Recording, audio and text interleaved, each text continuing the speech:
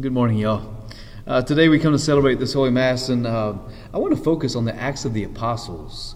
I love the Acts of the Apostles. It's the actions of the Apostles. It's the early church. It's the Catholic Church. It's our faith. It's our history as Catholics, just spread throughout the whole actions of the Apostles. And so we get to see how the church, our Catholic faith, began. We get to see the boldness of which they proclaim the Word of God and the dangers and the things that they put themselves in because of this fundamental event that happened in history. Namely, that Jesus Christ, the carpenter's son, the son of Mary, was raised from the dead. And no one prayed over him and raised him up from the dead. He raised himself up from the dead, which meant that he himself was the great I Am, was God made man. That fundamental event in history changed everything for these people that were following Jesus.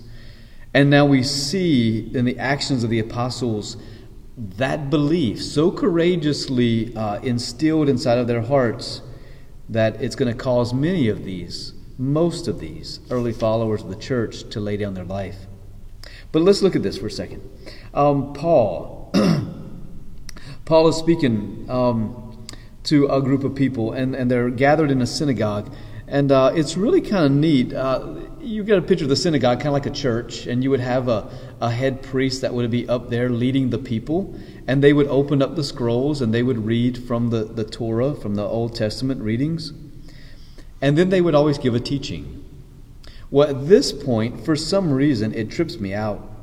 It says the synagogue official goes up, basically to the podium, and says, "My brothers, if one of you has a word of exhortation for the people, please speak." It's like he's opening it up to the floor to anybody that wants to say something to add to in their own words of exhorting one another or whatever. It'd be as if in the middle of Mass I would say, okay, anybody want to also expand on this reading? You can go ahead and stand up and come to the pulpit and you can preach at the same time. We wouldn't think of doing that. But this is what happened. And so Paul stands up and he begins to exhort the people of Israel as he opens up salvation history for them, of how God had moved all the way through the Old Testament, through the prophets.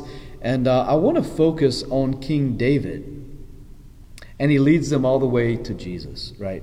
But focusing on King David, I love how he says this. God raises up King David and says, "Of him he testified, I have found David, the son of Jesse, a man after my own heart, to carry out my every wish." I love how David is described as a man after God's own heart. It doesn't say that he was a perfect man. It doesn't say he did everything right. It said that he was a man after God's own heart, which means that he was constantly pursuing the heart of God, even in the midst of his own struggles, even in the midst of his own sinfulness. Because we know that David did sin. He sinned greatly. He committed adultery with Bathsheba and then had her husband killed. So an adulteress and a murderer. But yet this is a man who's after God's own heart.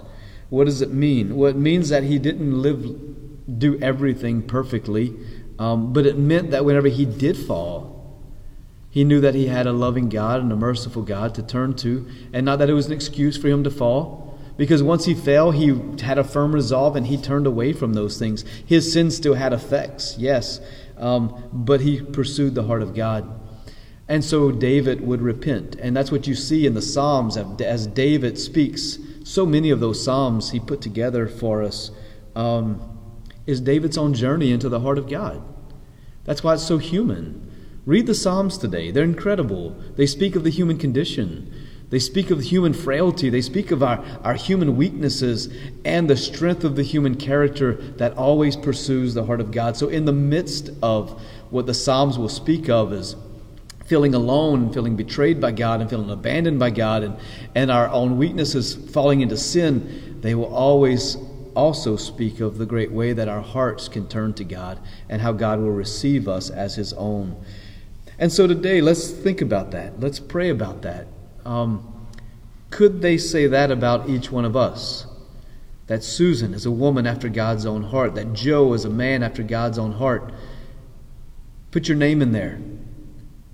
Could it be said of you and of me that Father Mitch is a man after God's own heart? Deacon Dan is a man after God's own heart.